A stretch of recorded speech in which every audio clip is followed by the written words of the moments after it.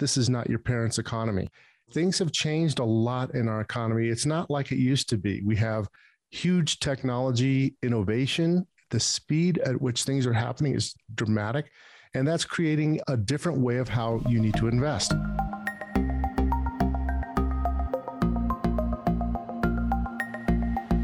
Welcome to the Market Call Show, where we discuss what's happening in the markets and the impact on your investments.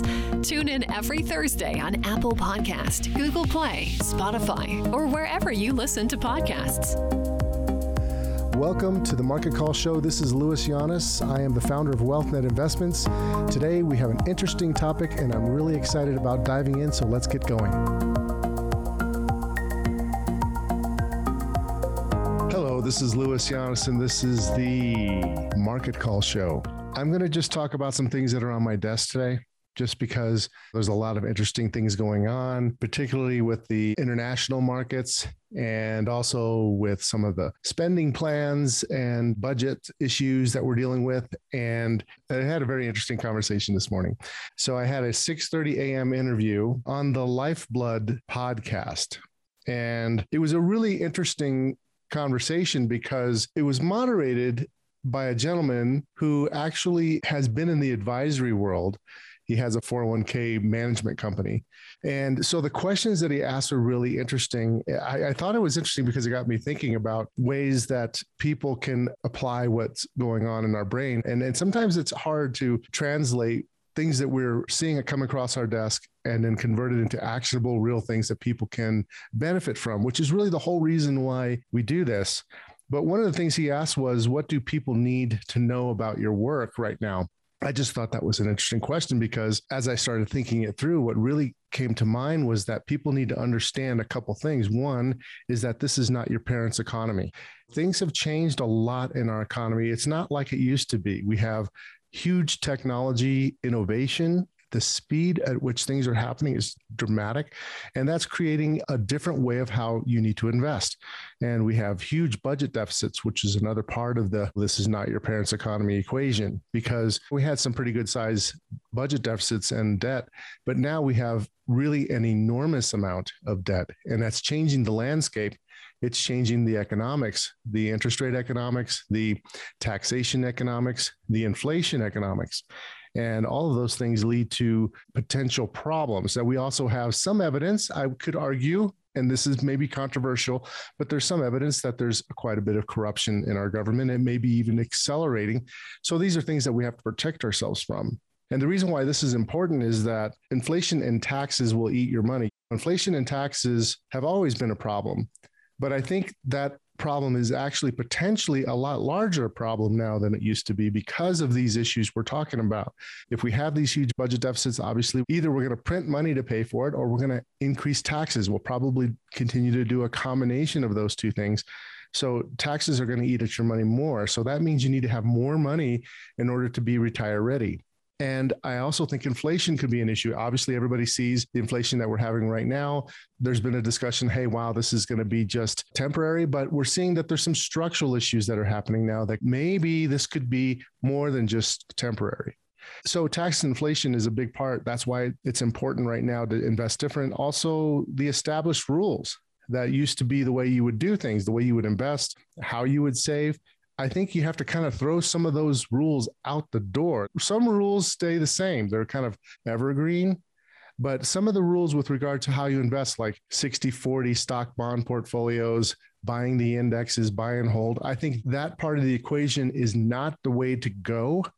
We're now in a different situation where I believe you need to do two things. You need to differentiate your portfolio more towards the future. What is the future change? And obviously, we always want to do this, but I think it's even more crucial now to differentiate and buy investments that are part of the bigger, better future of technology innovation, of all of the new things that are happening in the economy. And then to eliminate stocks that are from the past. There's a lot of companies out there that I predict will probably not do well over the long run because of these changes. They're not going to be able to adapt. You don't want to own everything. You want to differentiate and focus on the good areas, part of the future, and you want to eliminate the past, the old stodgy companies that are not likely to adapt and give you profits in the future. And all of this is surrounded by smart planning and investing, which is really the biggest part of it. That's really the whole reason I'm here, is to help people. I do what I do. I mean, I want to help people plan and invest so they can retire ready. And if you're already wealthy and you're financially independent, to keep that financial independence and to not be having your capital erode too much from taxes and inflation, and to help you make smart decisions with those assets for your legacy. Money isn't everything, but money can help a lot. So it's really important if you're younger and you're just get starting out, you really need to remember that you want to invest early and you want to save early. You don't want to wait till it's too late. Otherwise, you get stuck in a situation where you're later in life, you don't have enough, and then you're going to try to get too aggressive, or some other problems can come up for that.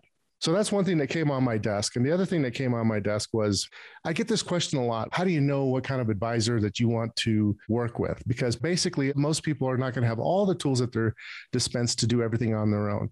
What I've realized is there's really 4 key advisors that I believe every person should have. And it should be a coordination between those 4 advisors. And I'll just give you the rundown real quick on that. Coordination between an investment advisor, preferably a chartered financial analyst. That's kind of the gold standard for investment management. And then you're going to need a financial planning expert, somebody who is good about just doing all the planning part of it. It's a real important step, because planning can generate a lot of extra return too, because of saving on taxes, having the right structures, saving in the right way, saving the right amounts. That's generally a CFP, or certified financial planner. And then you have your tax. Taxes, again, are such a huge part of our world. A CPA, you got to have a good CPA. And then you have your legal, your attorney, mainly with your estate stuff, to make sure you have your wills, your trusts, things like that in place. Make sure you're protected. There's other ancillary advisors that are important, like insurance people, but it's really important when you look at the criteria for who you want to talk to as advisors. You want to first and foremost make sure they're fiduciary advisors, that they are legally obligated to be on your side, because there's a lot of advisors out there that are commission based, and a lot of times there can be conflicts. So you want to look for fee only. That'd be the second thing I'd look at, not commission based. And then I would also look at people that are credentialed. And I talked about those already: CFAs, CFPs, CPAs, and attorneys. But let me tell you, credentials are not enough just by itself. You have to have more than just credentials. You also need experience. People that have been through, in particular with the investments, people that have been through ups and downs in the markets and have proven that they give good advice in all conditions. And you don't want to have somebody who's just been in the business 5 years, 10 years even, because it's been a great market for that period of time. And they may not have the experience to know how to deal with bad times. And lastly, I think beyond the experience, your advisor should be able to give you good references, people that have been working with them for a period of time, that have had success, because that will give you a stronger sense of ability. If you've got the experience and you have the referrals of people, and even all of that doesn't necessarily mean you're going to get the right advisor, but it's definitely going to improve the probability that you're going to have a great advisory team. So most people are busy working, doing their jobs, are busy doing other things, raising a family. You don't really have time necessarily to know all the ins and outs. So I strongly recommend those 4 advisors. Go through the criteria: fiduciaries, lack of conflicts, not commission-based, credentialed, and have the experience through ups and downs, and the ability to give you strong referrals. So that's another thing that's hit my desk. Another thing that's been hitting my desk is stuff having to do with, hey, do I have enough money to retire? How do I know that I'm ready to do this retirement thing? And I guess a lot of people are just saying, look, I want to just retire now. Or maybe I want to retire early. The way to look at this thing is that in my book, Financial Freedom Blueprint, on page 171, I call it an asset bucket. The concept is a sustainable amount of assets. How much does your asset bucket need to be? How big does it need to be in order for you to overcome things? So here's how you want to think about it. So imagine a large bucket, and in that bucket is your money. Okay. So what's filling that bucket, what's coming in is your returns and your savings, right? So the returns you're getting from your portfolio or your savings. Now, if the returns are negative, obviously it's going to take away. But then you have this thing that people really forget about when you're dealing with sustainable withdrawal rates for making your money last. There's this concept of volatility. There's a known mathematical fact that because of volatility, movements up and down, that you actually have to have more money in order to sustain a certain percentage withdrawal rate. And I like to think of that as, imagine jiggling that bucket back and forth and back and forth and back and forth, and some of the water is spilling out. That's kind of like what volatility does to your portfolio, because when markets are down and you're still taking the same amount of money out, you have less shares, and it takes more shares for your portfolio to move higher. And so volatility generally has what's called a reverse compounding effect. So you have that coming out of your asset bucket, and then you have three holes. Imagine three holes in the bottom of your bucket. And one of those holes is your taxes. We've already talked about how taxes leak out of your portfolio, and it's a big chunk actually. Another is inflation. That's obviously, as prices go higher, you're going to need more money. So therefore, that's going to make your bucket require more in it, and either more returns coming in it or more savings coming in it, or you need to have just a bigger bucket with more water in it, if you will, or money, liquid money. And then the last thing is your spending. So if you're spending more, that hole is bigger. If you're spending less, that hole is smaller. So I really like this asset bucket concept because it really illustrates what you need, how you need to think about, am I ready to retire?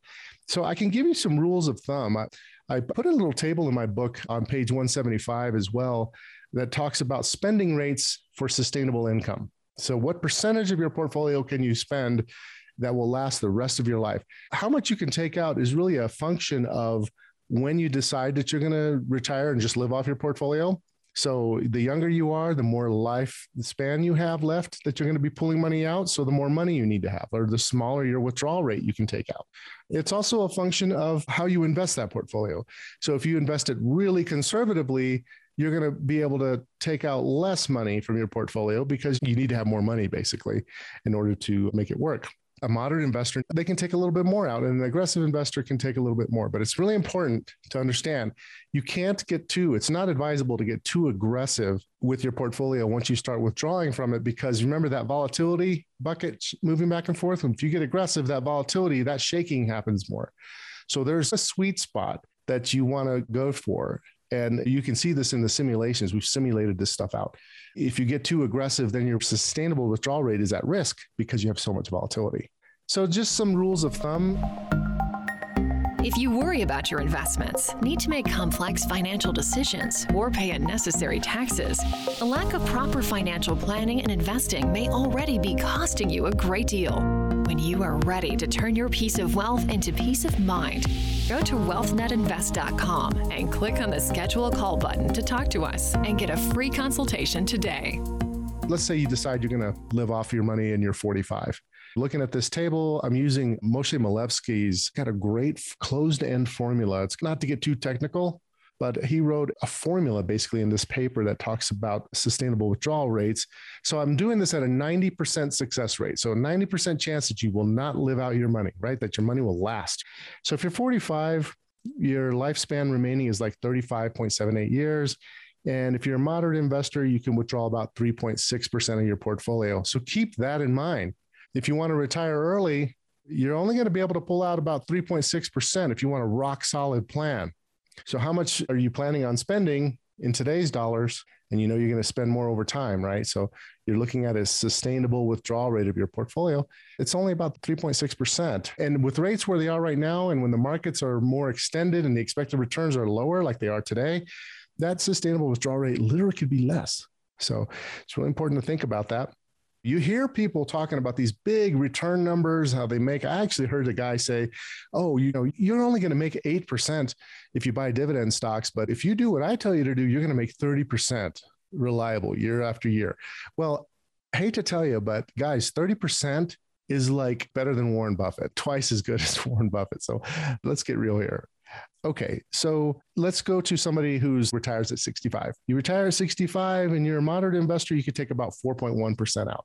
Keep that in mind. Figure out how much you want to spend if you want a rule of thumb, and then just divide that by, let's say 4%, 0.04, and that's how much money you need as a baseline. Of course, if you really want to know the answer in a more precise fashion, you really should do a financial plan, because that could actually look at your specific details, because there's a lot of moving parts that are different for everybody. So you might have a certain dollar amount in taxable accounts, non-taxable accounts, Roth IRAs. You might have inheritances. You might have all these different things. Your social security numbers are going to be different. Doing a plan will give you a much more precise number, but this is just a good rule of thumb. If you're starting out and you want to just have a good rule of thumb of knowing that if you have enough, that's a good place to start. So that's another thing that's hit my desk. Let's see, what else could I tell you about?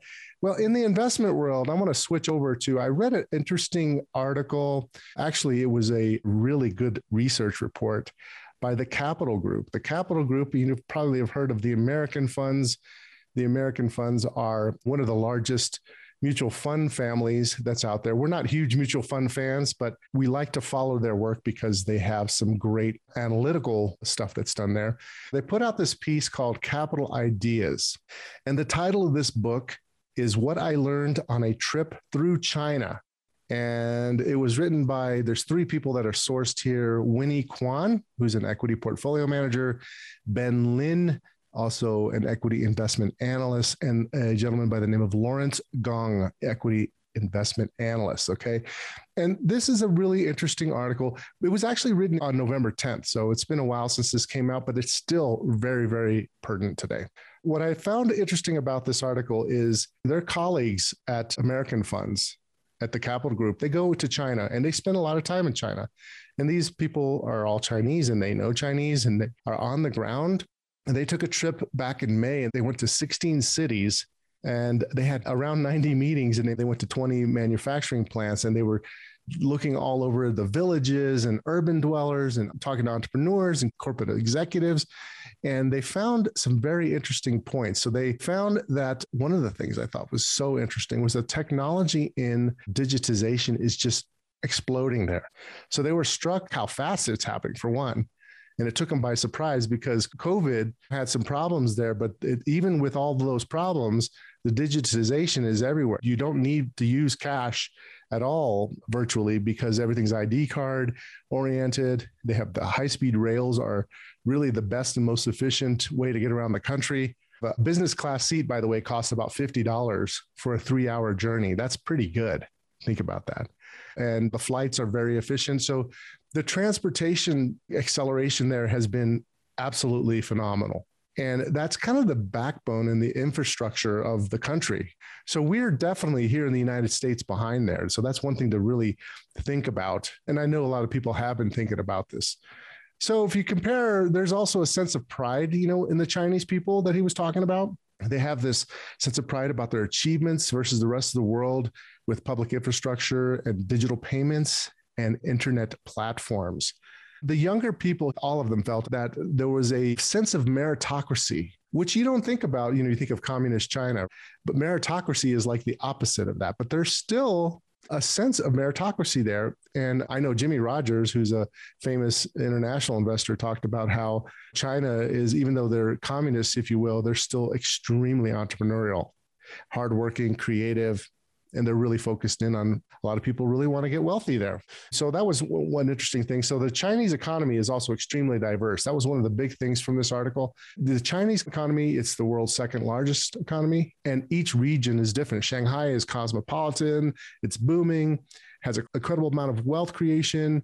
And it almost looks like how Hong Kong was in the 1980s. And if you've been to Hong Kong recently, you'll see it's a crazy, amazing city. So in the Yangtze River Delta region around Shanghai, large healthcare clusters are being developed in the cities of, I don't want to mispronounce this, my Chinese is not perfect, but Suzhou and Wuxi. You guys can correct me if I got that wrong. But it's really interesting to see the regional. And the other big thing is the components and the manufacturing for electronic vehicles in the auto industry is really accelerating. And in fact, their software is ahead of ours in a lot of ways, according to them. So that's very interesting to see what's going on there. So this is a wake-up call for us as investors. We have this risk of getting into China because of the political risk and all of that. So to the extent that we can get exposure there and the extent that we can have peace in the region, I think that's going to determine our ability to make returns there. But having some money in international and emerging markets in China definitely still makes some sense, even though a lot of people are shunning it. I read another article by the same Capital Group, and I won't go into too much detail about it, but just suffice it to say that Europe is undervalued relative to the United States. And that is leading to opportunity. And right now, most people, if you look at most people's portfolios, they have hardly any international exposure. And last time this occurred, it was the time to buy international. And I think we're getting to the point where it makes sense to allocate more there into the developed markets too, which have really good valuation characteristics, and things can get better. We have to be positive. Things can get better. We're so hung up right now on what's happening with the pandemic. But getting back to China, a couple more quick points is the healthcare innovation is also a big deal. So a lot of people used to work here in the United States. The sector is full of people that have returned to China from the US. They used to work here for companies like Regeneron, Genentech, Amgen, Biogen. They're scientists and researchers. And guess what? They're going back home and they're starting up healthcare companies. That's a wake-up call. This is great news for society as long as we can all work together. And hopefully we can find some investment to take advantage of that. Chinese government remains committed to providing drugs at a very affordable price. So there's talk about generic drug makers and price cuts and things like that. So this is something to keep an eye on. The second point I was going to make was about this internet, the internet platforms. There's a lot of regulatory scrutiny in that area. When they were there, they met with a few upstart internet service firms. They were like multinational luxury good type companies, fast rising firm. They say here discusses the balance sheet between the brand building and purchase fulfillment, which is a big theme in e-commerce. So e-commerce is a big deal there. And they definitely have their own infrastructure. So we'll see how that pans out. I'm sure that growth is going to continue. There's a demand for luxury goods there. It remains resilient in China so far. And there's definitely some opportunities and risks there. But having some money there makes some sense. Well, those are a few things that hit my desk in the last week. And I thought I'd just share that with you because we're coming up on the Christmas season for those who celebrate Christmas. We just finished Hanukkah. And I'm sure there's other celebrations that I'm missing, and I apologize if I'm missing something, but I wish everybody to have a great holiday season. I want everybody to be with your family, enjoy life, embrace each other, and we will talk to you later. Have a good day.